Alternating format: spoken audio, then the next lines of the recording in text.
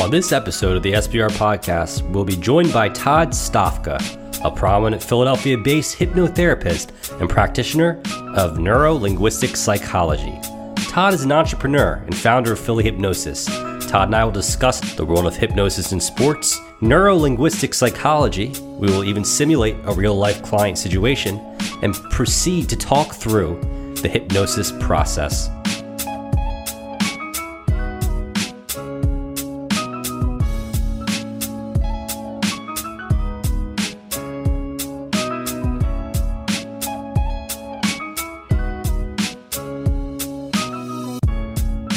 Joining me today on the SBR podcast is Todd Stofka. Todd is a certified hypnotherapist and a master practitioner of neuro-linguistic psychology. He developed the Stofka method by integrating neuro-linguistic programming and hypnotherapy with his background in Aikido, Jiu-Jitsu, and a variety of competitive sports. Todd is the founder of Philly Hypnosis Centers, and since 2001, Todd has been spending his days rewiring negative thoughts or behaviors and assisting his clients in overcoming a wide variety of obstacles. In addition to his appearance today on the SBR podcast, Todd has been published and has been a contributor on ESPN, BBC, Fox News, CBS, and multiple local Philadelphia affiliates. Without further ado, Todd, welcome to the show. Thank you very much for having me. Yeah, Todd, it's my pleasure. And, our first question, I just have to ask, and I think my listeners are curious, how did you first hear about hypnotherapy? That's a great question. I think back in my earlier career in being a sales manager, I was exposed to kind of as a sales manager, sort of the mental game. How can you have a rapport and relationship with somebody very quickly, and yet it's almost as if you're Chinese and the other person speaking French, right? You're sitting at a table, you're sitting across the desk, and you just can't communicate. So I happened to run across neurolinguistic psychology. And what it began to do is unpack the way, God has us thinking. We kind of fire and wire our brain, or wire and fire it in different ways, and we have different ways we see things, hear things, feel things, and it becomes our belief system, and that belief system runs into our, the patterns that we live. So when you begin to understand how people process certain things, there becomes a very repeatable actions that they have. And with that, then you can take that information and use it to develop better rapport, or you can break rapport, with that. So as you looked at how, neurolinguistic psychology got started, one of the founders, or the people they studied, and this is where modeling came from, the two founders, Bandler and Grinder, modeled a guy named Milton Erickson, who was the grandfather or father of U.S. and British hypnosis. And Milton Erickson had this ability, even though he was disabled, to develop a great rapport and help people make a lot of breakthroughs and a lot of changes. And so what they saw, they developed for NLP called modeling, and they would just basically take the techniques that Milton has used without necessarily knowing exactly all the background behind it, and were able to repeat the performance. And so when you began to look at, people, let's say one of the things they studied was marksmen in the military, and how can someone be such a great marksman? You could take somebody like Tiger Woods, when in his peak of his golf, we could bring him in for a seminar, and he might not be the best teacher. However, he, during his day was the best golfer, on the PGA. So the ability to play and the ability to communicate are really two different things. However, if we can understand enough of, Tiger's brain, what he thinks about, that controls the micro movements in his body, because any golf swing, like a baseball swing or rolling a, bowling ball, probably has over 100 little micro movements. And your brain cannot possibly do, 100 things, because your conscious mind can do plus 7 plus or minus 2 thoughts at one time.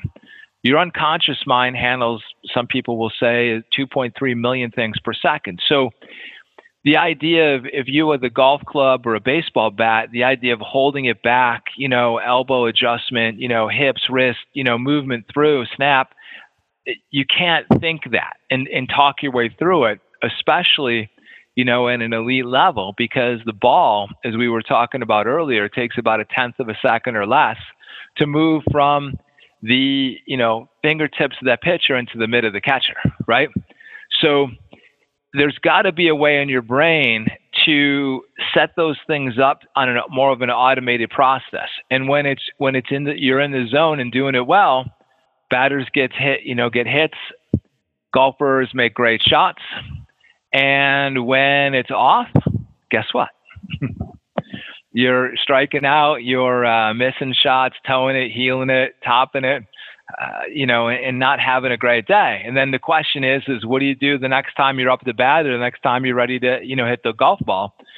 Are you repeating the past failures, or is your mind in the zone clear enough to do what you want it to do, right? So when you begin to model, they looked at marksmen, and some of these people that at great distance with a sight on a rifle were able to hit bullseye after bullseye after bullseye.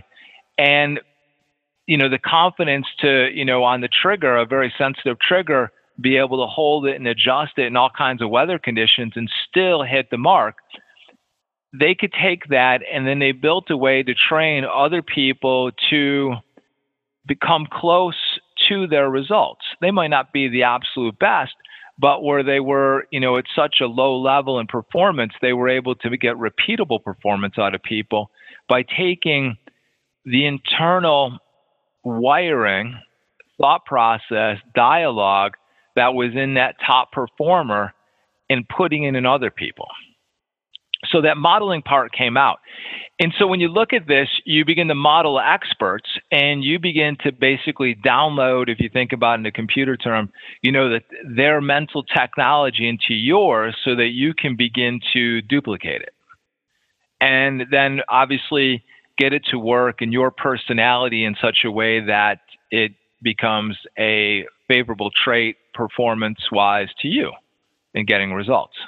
Now, Todd, let me ask you something. There's the physical component, just say for better sake, shooting a foul shot. Then there's also the component where, the visual component. We talked a little bit previously about the physical component and practicing. Say you're a 70% foul shooter, you continue to practice, you might up your foul shot percentage to maybe 80% after a couple weeks or a couple months, depending how diligent you are of practice. That being said, for those who are more maybe a visual learner, or for better lack of a word, do just visualize it, are you saying they'll have some sort of success too? Is that something? Is that a component? So what you're referring to, let's kind of for your listeners, let's kind of build a baseline of what we're talking about. So we take basketball players or people that just throw the basketball, and we baseline them with, let's say, a free throw shot, right? Have them throw 100 of them, kind of get a number of where they're at. So the question is that you're going to have people physically practice this and then just mentally practice this. So I think it was either the University of Arizona or Indiana that did this test, where they would take people and set them in a room and teach them to mentally rehearse making the free throws. So all they did was sit there. They didn't touch a ball for a week, and then they just mentally rehearsed it in a certain way, and then they went out and retested it. So the people that were physically throwing it came in roughly about the same, and the people throwing, who throwing for the first time and after a week were just mentally, threw at 8 to maybe 15% better than the people that physically practiced. And the reason that comes with that is that when you learn to do this mentally, you still get all 5 senses, the visual, the auditory, the kinesthetic, the touch, sometimes smell and taste in there, and you can do it perfectly. So you and I go head to head and shooting free throws, however good we are, we're going to miss. Like you said, somebody shooting 70% means they made 7, they missed 3. So if you think about when you were going to school and you came home and you got a 7 out of 10, so 7 out of 10 on the basketball court gets you millions of dollars. 7 out of 10 coming home to your parents on a quiz probably gets you sent to your room, right? Right? I mean, it's not acceptable, right? So when you bring that in there, what are you focusing on? Are you focused on the ability to make 70% or the 30% that you miss? Well, you're focusing on positives, I'd imagine. Am I wrong? Well, you would think, but how often, when the sports as a baseball player, think this is a worse percentage. We hire Bruce Harper, on the Bryce Harper, excuse me, and he was batting with the Washington Nationals, 350, 4. Yeah, he had a couple of good years where he was over 300. That means 7 out of 10, though, he messed up. The pitcher's got the best of them, right? In baseball, if you get hit 3 out of 10 times, you're a Hall of Famer, right? 7 out of 10 times you're failing. That's right. So you've got to balance that out because 7 times you failed, 3 times you've done well. Sure. Right? Sure. So it's a failure game. Even with the best PGA golfers, they probably will tell you that out of a round of 72, maybe 5 to 8 shots were really what they think were outstanding. Mm-hmm.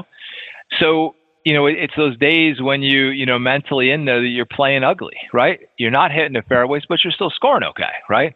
Or, you're hitting your fairways and you're still 4-putting it. Your game falls apart.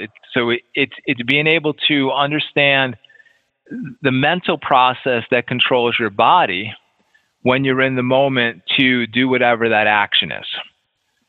Whether it's, your drive, your fairway shot, your approach shot, your putt, get up, in the baseball, you're going to get at least 3 swings at a ball. Mm-hmm. What are your thoughts? Have you thought about all the times you struck out before? Is it your girlfriend? Your coach yelled at you, something came on. Get up there and you got competing thoughts versus one thing, see the ball, hit the ball. At Philly Hypnosis, to kind of give our listeners an idea of what you do, going off of that, let's just say kind of role playing here. I'm a golfer.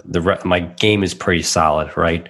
Essentially, maybe the last couple of rounds, I have shot a 72, 71, plus or minus, 1 or 2 here or there. However, I've lost a lot of strokes on the green. My putting game is not good right now. And I have a lot of big tournaments coming up. I'm focused on those. I'm kind of reflecting on my past performances. I come to you as a client. What's the first thing you're going to do with me? How are you going to better my game or my thought process? So one of the things I do is I have an intake and assessment form. Okay. And what this does is it kind of puts in the framework of the sport of golf, where some of the things that people identify issues. So, here's one that commonly comes up. You suffer from anxiety, worry, or excess tension when in competition. Sure. So, the visual thing that happens if you played golf and you're putting is that you're standing over the ball, whether it's a 20-footer or a 2-footer. What do you do with the hole? I'm not sure what the actual measurements of a hole are. Let's say they're 5 inches, 6 inches or something. So what happens to most people is they make that hole so small that the ball can never go in their mind, right? So it doesn't matter if they hit it in the center, it wasn't going to go in. But what would happen if we made the hole 3 feet wide, in their mind? Probably have a lot more success. Yeah, you'd have a lot more success, right? Yeah.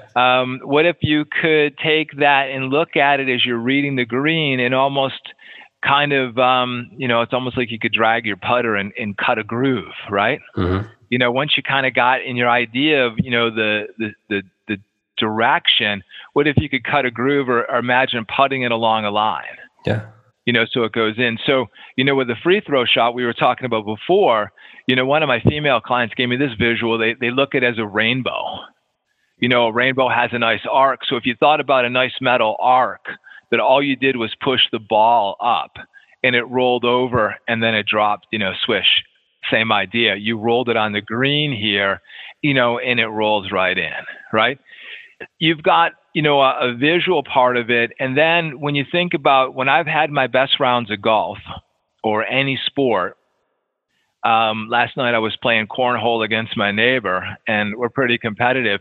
When I'm relaxed and almost having, you could say, an out of body experience.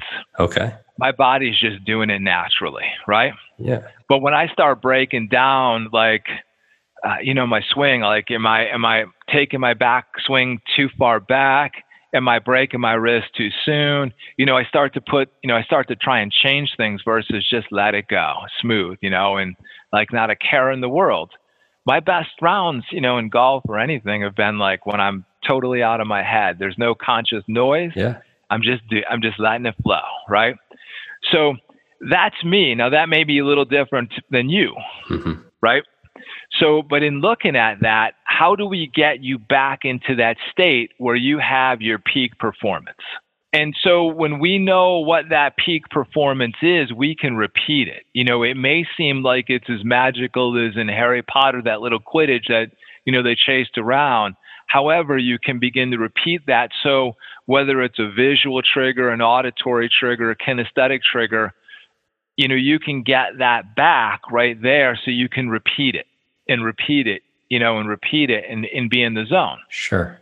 And if you watched, I had a chance a couple times to be in, PGA tournaments, and Tiger was really one of the best at this.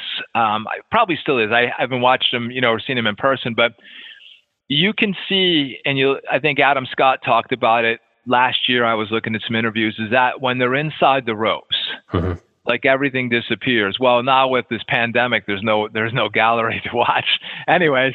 But when they're inside there, everything else disappears. So when you think about if you've played golf and you're standing on the tee and there's hazards out there, water or out of bounds or something, how big do you make the water? It's my focus. It shouldn't be, but it is when I tee off. Yeah. Yeah. Right. So, it's like, if it's Bagger Vance or the greatest game ever played, they actually show this because, in a golf thing, an amateur, what they're going to do is they're going to make the fairway narrower and longer, mm-hmm. right? So making it much more difficult to go in there versus somebody that you think about making it wider and shorter. Okay. I have gymnasts on the balance beam. It's 4 inches wide and it's, I think, 4 feet off the ground. So, when you think about that, when their brain gets overwhelmed, all of a sudden that, beam gets to be like a rope that Walendas walk on, right? Or a wire. Sure. As opposed to what if we made it 3 feet wide?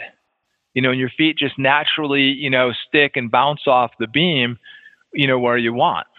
It's becoming, coming back to your original question here, is defining, what you want, and then what's the mental zone or framework that allows you to repeat that performance as easy as possible.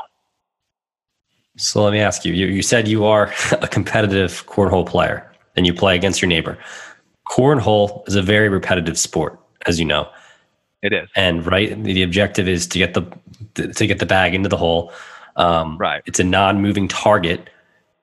Do you specifically have any advice for cornhole players out there? Is there some sort of tactic that you use personally? I'm just curious. Well, there's really two tactics. One, when you're playing, heads up or team, you're actually playing against one person. Mm-hmm. It's kind of like playing, match play in golf. Okay. I don't necessarily have to be better than you. I just have to have you so they could easily frustrate their opponents. So that's always something in my tool bag. The second part is dialing what I want. So, when you come in my office, I have there.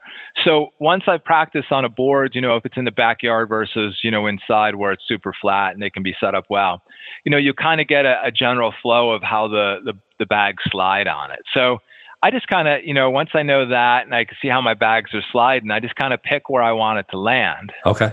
And I can get it to move. Sure.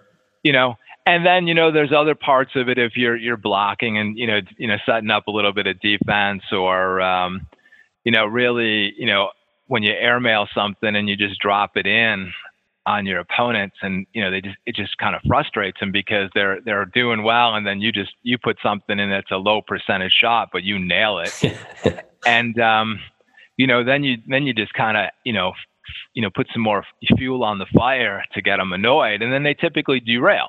Yeah. Because, it was something like last night. I mean, I think I had, in a bunch of games, I had 2 4-baggers in one game, where you put all four of them in there. And then I still watched my opponent. And, in that game, like all of a sudden he was missing the board, and he's kind of going like, what's going on? Like, it's like carnage off the book because all your bags are in the grass, type of thing. But it becomes that internal frustration. And the question is, this is an area that I have on my assessment, is learning to manage mistakes. Okay.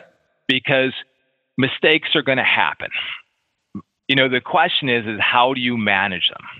Sure. And being able to, especially, whether it's a business situation or, in sports, is that can you come up to the next, shot, action that you have to take and come up clean, and or use what you would call a negative situation to help you perform at a peak level. Okay. And let me give you an example of this. So back for the London Olympic Games, I worked with a gentleman named Kadivis Robinson, and he was in his early 30s. I think he was 34. He happened to be the women's track coach at UNLV at the time. Okay. And I began to work with him with the mental game of running. He ran the 800 meters. And at 34, most of the Olympians running are pretty much coming out of college. So he was still training. And one of the things is Kadivis was still quick. He still was, he was in contention. However, he had a thing that he developed when he would come to a race. And when he would come to a race, I think an hour before, he would get a little anxious. He could, vomit. He could get tight. It's that the pre-race jitters or pre-game jitters that people have. Sure. And it never really kept him out of the blocks for running. However, there was a lot of inconsistencies. So when you think about this pre-race jitters effect, now you could think on one hand, if we could reach in and find it's usually in your gut or in your head or in your throat or something, depending on how you do this, because it's something they do to themselves. If I could think about if I could reach in and grab it and throw it away, right? Which is, one way to look at this. And we put in calmness, or we put in focus, or we put in confidence, or whatever, is one end of the spectrum, right? Sure. And when I worked with him on this, I said, hey, if we could cut this off, what would it be like? And he was going, you can't do that. I've been doing this since I, was a young athlete. So it's a learned skill. So I imagine, I didn't really press him for it, but when I work with other people, I usually, if the parents are in there, I was going to say, which one of you taught him this? Because it's an unconscious behavior. It's a learned behavior that way. So the other thing is that one of the ways I like to use is called utilization. And so here, where you wouldn't think of taking something of an anxiety pre-race jitters, how could we use it? Well, the pre-race jitters mean only one thing, and that's that he's at a race. Yeah. Okay. And I asked him, why are you at a race? And he looks at me kind of like, I'm there to run. Okay. And I said, how do you want to run? And he goes, I want to run fast. I said, and when you run fast, what happens? He goes, I win. All right. So here's a new neural connection that we built, on a very simple 4-step thing. Was pre-race jitters means I'm at a race, I'm here to run, and when I run fast, equals I win. Yeah, okay. And so I built that whole process. So what you would call is a negative situation that he wasn't going to give up, right? I mean, I asked him, can we get rid of this? And he said no. I said, all right, let's use it. I mean, it's going to happen, right? So as long as you recognize that, your brain then doesn't go into cramps and, throwing up and, anything else that would limit you, but just means, hey, I'm at a race. Okay. I'm here to run. I'm going to run fast. We call them, flash. And, he started getting really consistent in his races. Pre-qualified, he was a number 2 man for the, U.S. team, at the London Games, and he's in his 30s. Wow. So it was that, type of way that you can look at things at whatever level. I don't really care if you're 8 years old or, you're 50 years old. It doesn't really matter. You're still going through something in your brain. Your brain thoughts always lead to behaviors and actions that lead to, feelings and emotions. Sure. This is the fire and wire that they think. So are you remembering your past? Is it your past mistakes, or you remember in your successes, right? And this is where, you've got your past part of you, and part of it can act like a boat anchor because you're sorting back there. Then you flip it over into your imagination, which is your short-term future, and it becomes worry, anxiety, and fear. Mm-hmm. Right? And then, if you get into worrying, now you're worrying about making a mistake. Yeah. And so you're putting your energy into the mistake versus putting your energy into, draining the pot.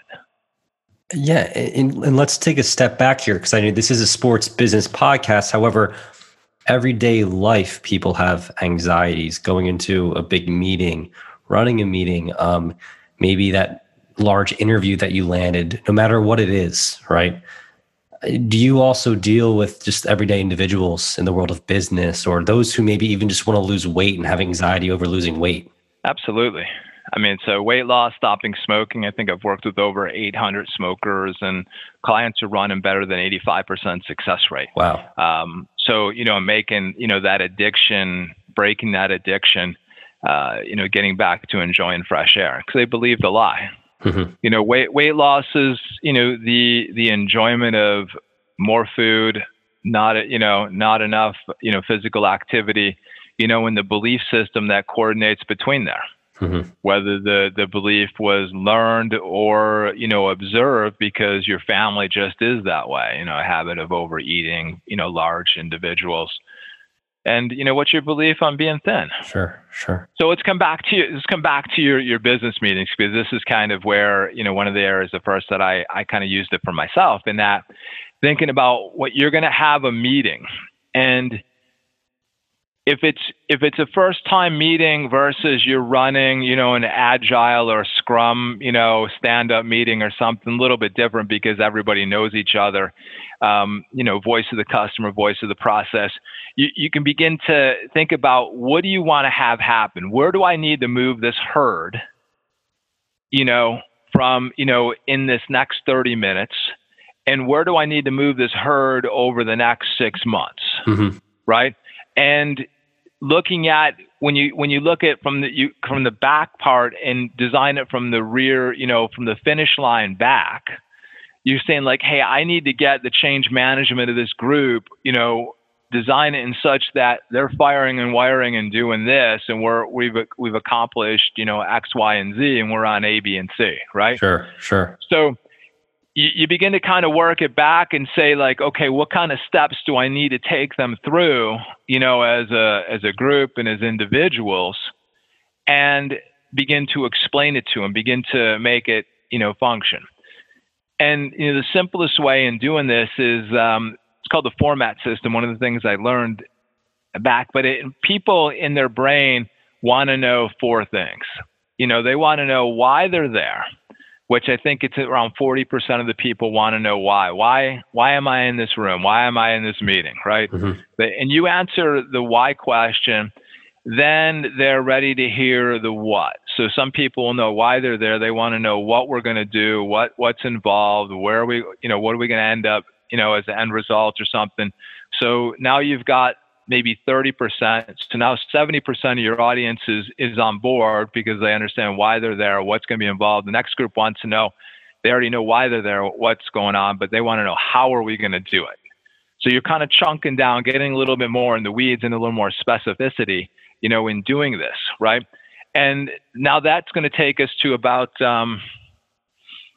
between 85 and 90% of the audience that's on board. And you've got the last ones, which are your what if people. And they're sitting there going like, well, what if we do this and it fails, or what if it doesn't work, or what if, so they've taken your idea, they basically tried it on, taken it into the future, and it doesn't work in their mind. Sure. However, it looks, it sounds, it feels, it smells, it tastes, it doesn't really matter. They've just kind of, gone out and used it, and they can't believe it at this point, right? So Your job is you have to inoculate against what they could potentially do in that situation. Okay. Right. And so now all of a sudden you've got a cohesive group, and you can have it, as voice of the customer, voice of the process. You can have your devil's advocate. You can put these different roles in there and begin to manage, because we've got this vision has all these components in it. They may not all like it, but they've agreed to it. And you begin to do that. So now that's a framework of, working with the people. Now you standing up in front of it, right? How are you? Do you have the confidence? Do you have the curiosity? Do you have the fun, the playfulness, the steel toe shoes to kick people, through the hoop, that and beginning to play that role, and becomes kind of interesting because you can change your demeanor. And how's your demeanor need to be to become more effective, more charismatic, and in doing things? Is that giving you a little bit of insight? It makes complete sense, because I'll say, as a sales manager in my full-time role, we have a meeting once a week, and we don't necessarily run off an agenda. And I can feel kind of some apprehension in the room, individuals who aren't really tuned in, people who are half listening, the doubters, those who are on board, they're very few at the start of the meeting. As some of those answers start rolling in and questions are asked, it seems like engagement levels pick up. But it sounds like almost how you command the room through maybe an agenda or your attitude can set the tone for the meeting. Sure. I mean, you want to, it's like herding cats. Yeah. You know what I mean?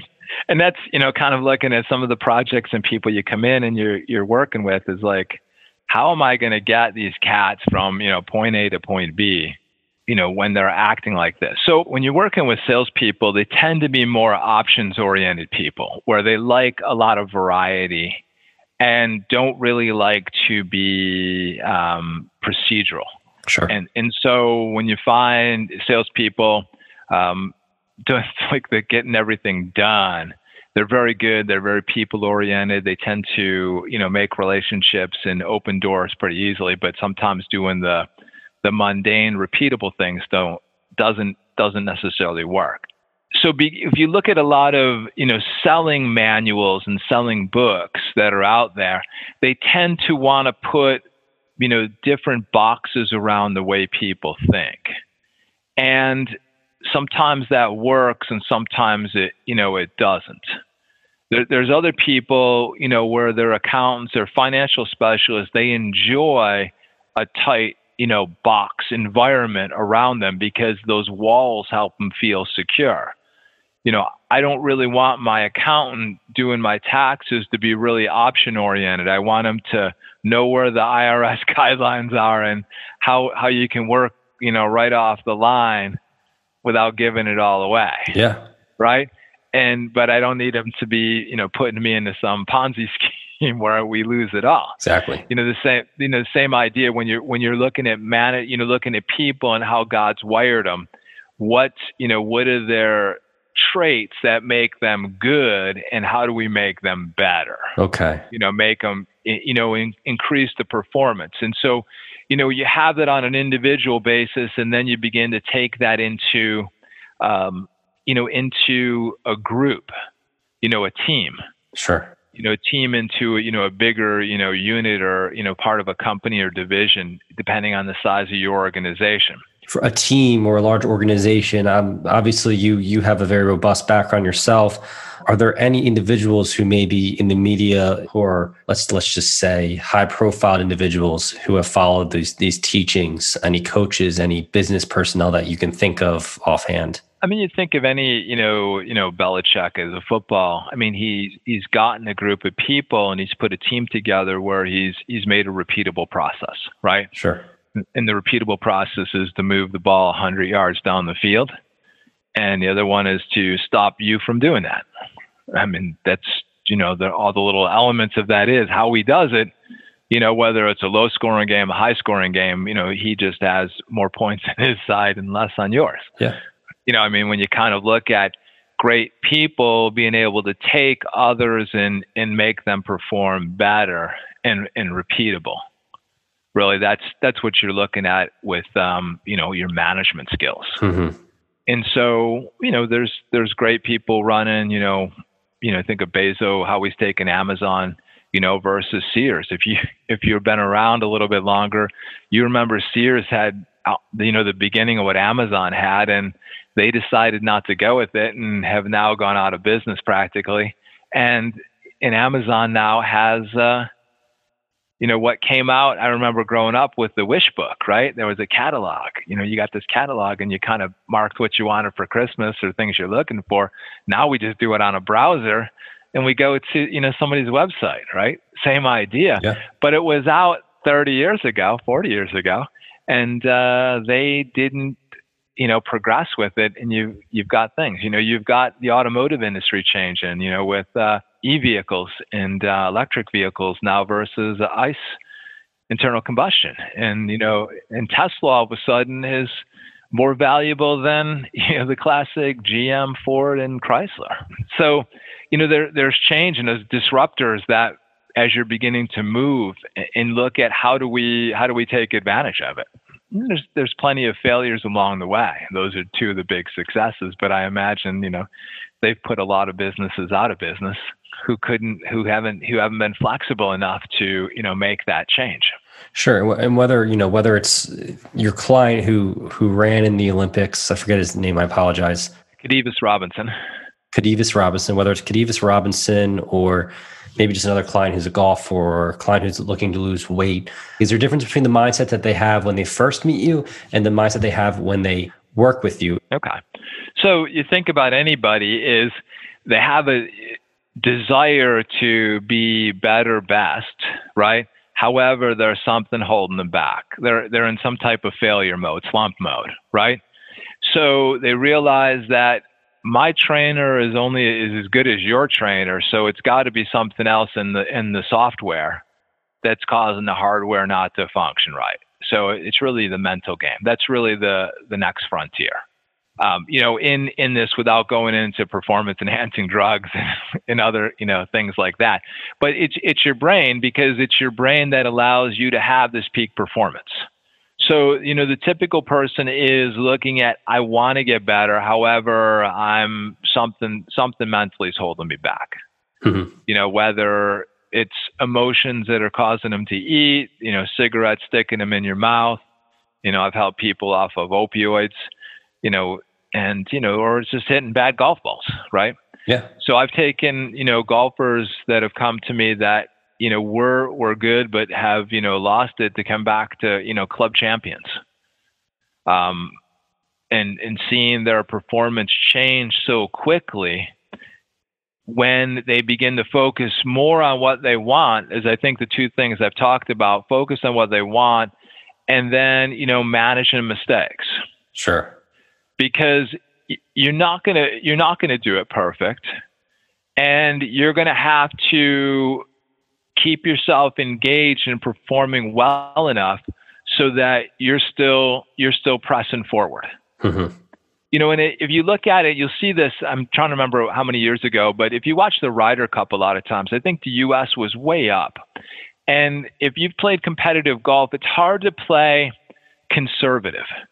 Good golfers play sort of on that edge where they're pushing it a little bit, and then as they push it and, try and, a little slice or a little hook, bend the ball or something, and it goes in, it just, again, it boosts their confidence, which means they press a little further, but it also steals it from your competitors, right? Because they go to try it and they can't do it, or they, dump it in the water, or they don't get there. And then they're frustrated because they see someone else doing it. Right. And sure. As opposed to if you had a different mindset going like, hey, if Brian can do it, I can do it. Mm-hmm. Right. If he did it, I can do it. I swing it's golf club and a golf ball. Who cares? It's a baseball and it's a fence. If he can hit it over, I can hit it over, right? And have some fun at it. If he can do a 4-bagger, I can do a 4-bagger, or if he can lead this group, I can lead this group. We've got to just make the adjustment. So, once you have those influences that come in, how do you begin to play with that? So, the typical part, as I said, they're going to have a desire to move forward. They're going to be in some failure and slump. So to keep that is to then look at the framework of what they need, how they need to look, hear, and feel in the moment, right, when they're performing it. Sure. What does it need to do so that you can be in the zone or as close to the zone to be neutral to good? That's that way. And then you need to learn how to play ugly. You're not hitting the fairways, but you're still par in the hole. You're playing that way. You've got some anger and some frustration, but you're still, moving the ball down the court, down the fairway. If you're bowling, down the alley. So whatever that is, there's going to be days where it's magical, and then there's days when it's ugly, and you can't buy a basket. I mean, you watch Steph Curry. This guy can drain threes like it's magic. This hoop's like 10 feet wide, but there's days like, you watch him score 30 points, or, and then all of a sudden, he has a day where he scores only 4 points. Like you're kind of going like, what? It's just, what's happening with him that there's a change. But as a team, as we were talking in sales, when you get into a team sport now, you have to be a good enough leader to get the other 4 people to carry it. And you'll see that, in LeBron James and, in his transition, right? There's days where, he's the king and you just get out of his way because he's a freight train coming through. But there's other days he's smart enough to know that, hey, for whatever reason, I'm not hot. I don't have the touch. He still score a few points here and there, but he's feeding his team and they typically play well. Sure. Great. And those are kind of transcending players, right? Like you said, Steph Curry might only score 10 points, but that game he might have 15 assists. Or the game before he had 35 points, but only 6 assists. And so ultimately you're saying knowing you're having a bad day doesn't mean that it should translate to a completely bad performance or your teammates suffering. Right. So, those who are true leaders psychologically can identify the fact that, yeah, I'm not shooting well today. Maybe I can't visualize that arc or that rainbow, but at the same time, my teammate's hot. And, we had that conversation about the rainbow before the game, and look at him. He's 6 for 6 from the field. Right. So, and so this is how you see team play and that cohesiveness when you begin to put everyone together.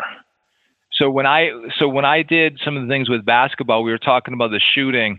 I followed a couple of the college teams that had me come in, and what I saw was the shooting from the field for the next couple games when I knew the players were listening to the audio that I created from that session with them.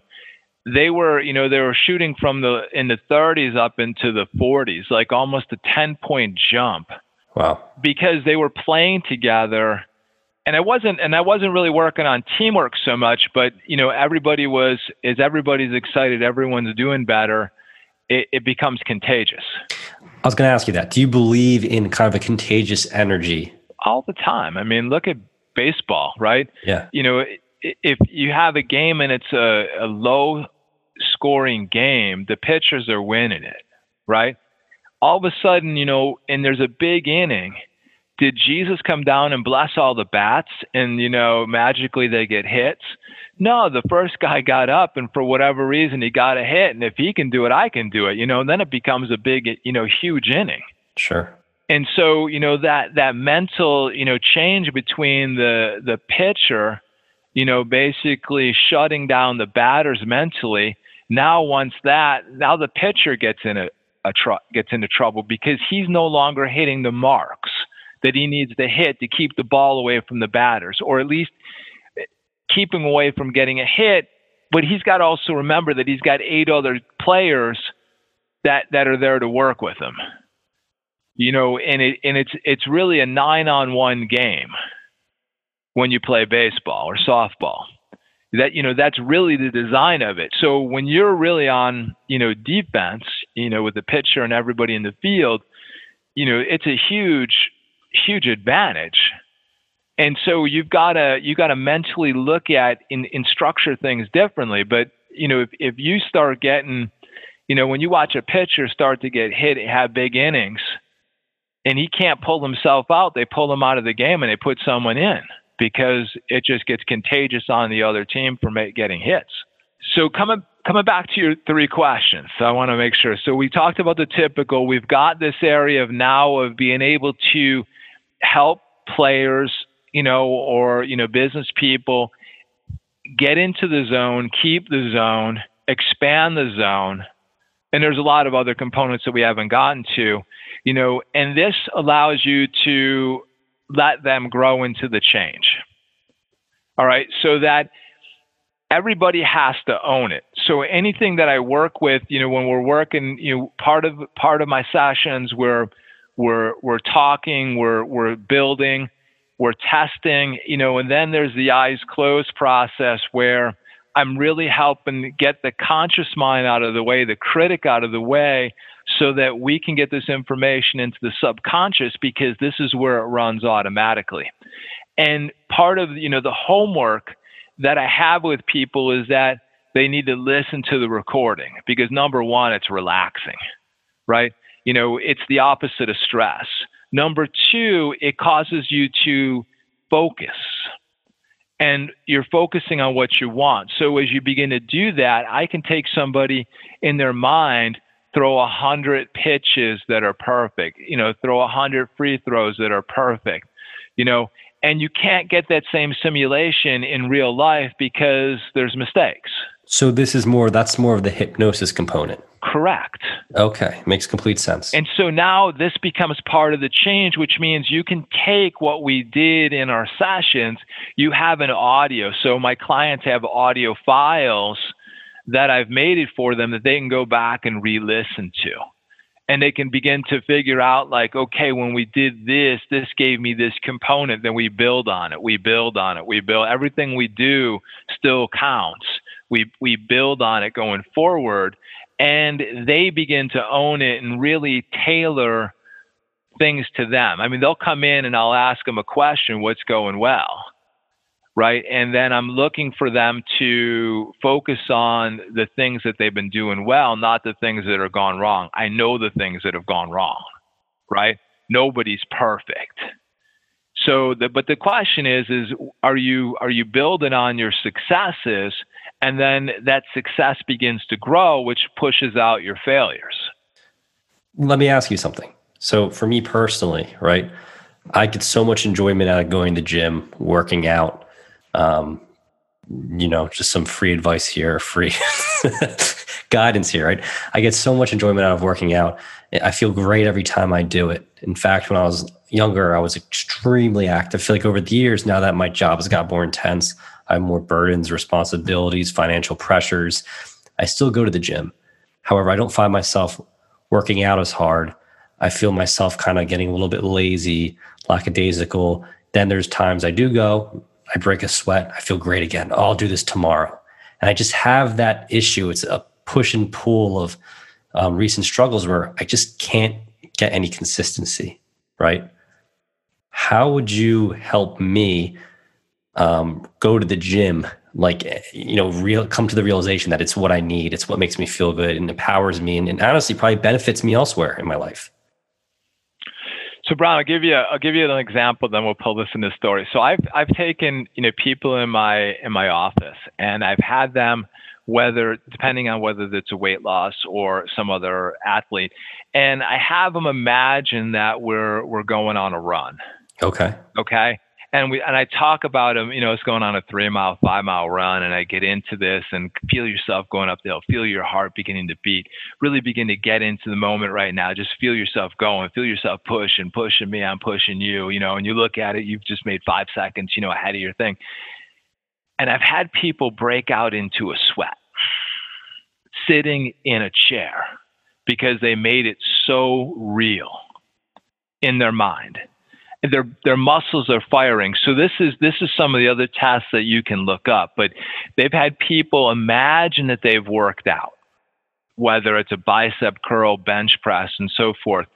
And when they tested them a month later, they saw, I think, I don't know, it was 11 or 13% the group. So they had a placebo group that did nothing. They had one that went to the gym. They had one that mentally did the exercises but did not lift a weight. They saw gains, almost the same gains from the people that lifted to the people that mentally imagine they've lifted. Wow. Okay. So because what ends up happening is in your mind, you fire and wire, you fire this off through there. You're engaging the muscles, the ligaments, the joints that are there, right? So this is how powerful your brain is. And it could get us into a whole other topic, but it's not appropriate for today. A different episode, possibly. Different episode, yeah. It's going to be more of an R-rated episode for that one. It's another performance anxiety that people have. But it's a perfect example of hypnosis. But so the key thing for someone like yourself would be is that you pull up to the gym, all right? And before you jump out of the car, I want you to I don't know. Do you have a workout sheet if you're doing chest, back, buys, tries? Do you have a? I do. Yes. I just usually I try to write up a plan before I go and then follow it. So whether, however you got your plan, I want you to sit there and I want you to very quickly go through that. So as you're sitting there now, I want you to imagine, even though you're in front of the mic, imagine you're just going to bench press, right? Okay. And imagine that you're warming up. And as you just begin to move your arms, begin to engage it. And as you begin to engage moving that weight up, I want you to see it in your mind's eye. And as you see it in your mind's eye, I want you to feel it. And I want you to feel that smooth movement of your wrists holding it, your elbows flexing, your chest engaged from the extension all the way out. Just lock it out. And then let it come back slowly now. And then push it up and see that you can fire out of the hole again and then bring it back slowly and feel that motion. Feel it again. Feel it again. Feel how easy and lighter the weight gets each and every time. Every time you put more on, it gets lighter and you get stronger, right? Yeah. So what are you noticing while you're doing that right now? I actually noticed my arms kind of tensing a little bit. I noticed kind of like different nerves, my little kind of reacting in a way. Right. I'm being completely honest. Yeah. And I didn't give you any more details other than just to do this, right? No. But all of a sudden your brain's firing and you're imagining that you're pushing some weight. So when you kind of go through that, you can get that pump.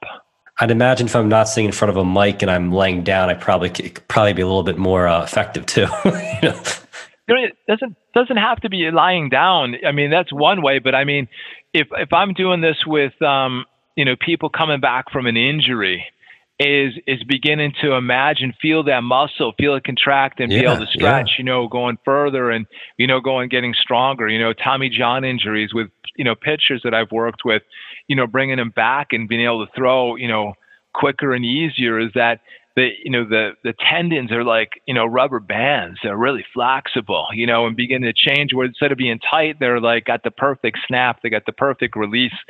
You've got the perfect movement, in your body here. So you're beginning to, in your mind, visualize, but in this case, I like to actually do the movement, and you can get a pre-pump before you get out of your car. This is so interesting to me because it kind of brings me to, and I don't mean to change topics because this is, I would love to have another episode where we go into, this type of stuff, maybe without discussing the R-rated side of it. But that being said, with COVID-19, with coronavirus, there's such a gap in play, right? I know Major League Soccer, the soccer league here in the United States, they had like 3 games and they were on pause and now they're playing again. Major League Baseball, spring training, no games, now games. And NBA playoffs are, they're starting. NHL playoffs. There's specific athletes that are having success and teams you wouldn't expect to have success. You wonder if they use their time off in a different way, if they were doing exactly what you're saying, imagining or picturing or processing being back out on the field, focusing on a different narrative, the positives. And I'd be kind of curious if you polled some of those players if they were doing this. I imagine that either they're doing it, in a formal way or an informal way because they're trying to keep their brain engaged. If you're not sharpening, you're kind of rusting, right? So, even still, you mentally, doing the bench press, you can get, muscular definition and growth, in your body. So the same thing is, if you go back and remember a soccer player named Pele, right? Of course. So he's one of the greatest that ever lived.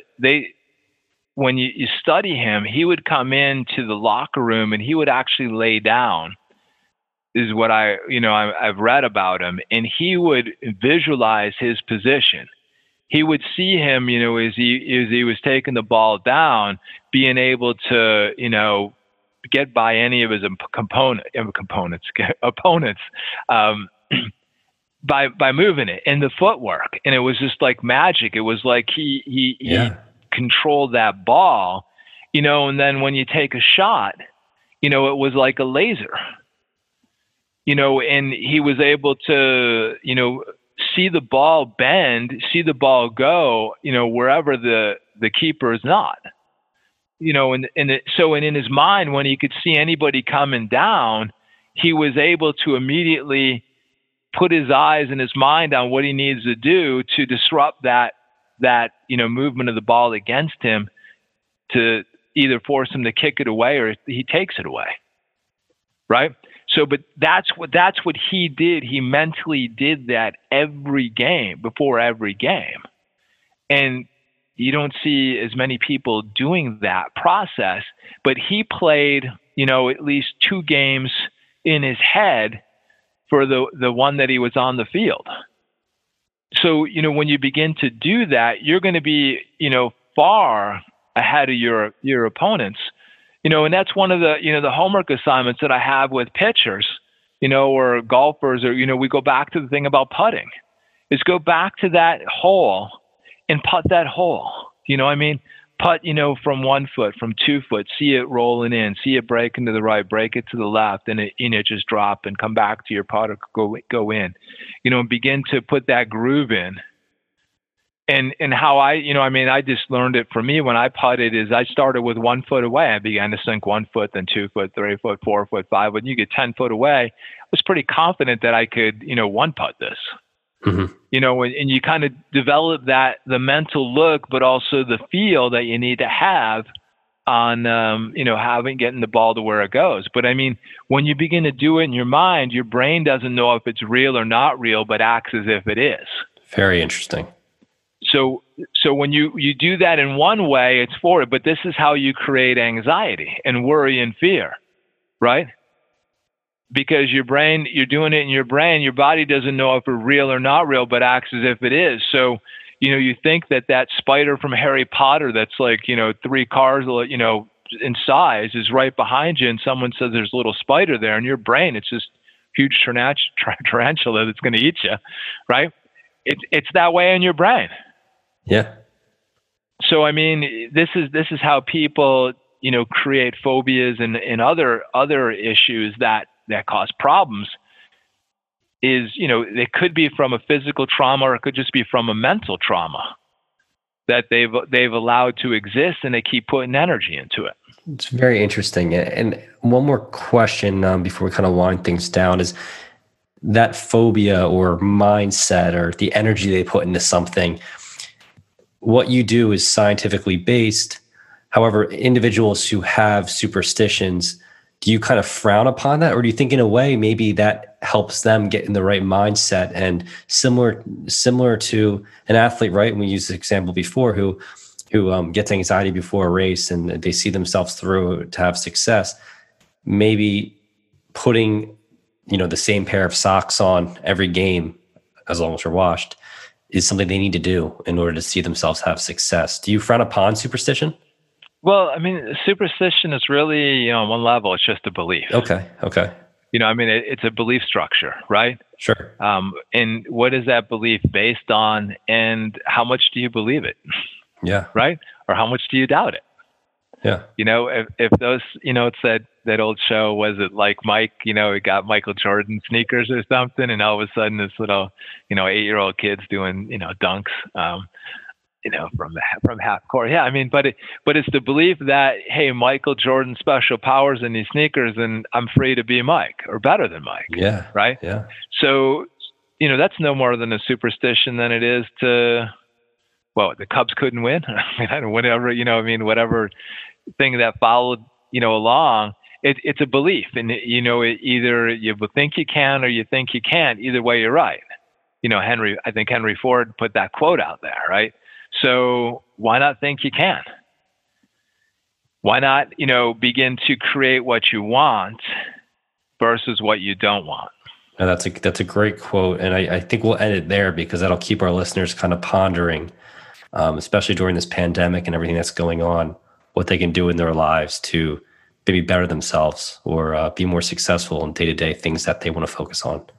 So Todd, thank you so much for your time today. I really enjoyed having you on the show. It's a pleasure. Thank you for inviting me in and being part of this. And if anybody needs to get in touch with us, it's phillyhypnosis.com.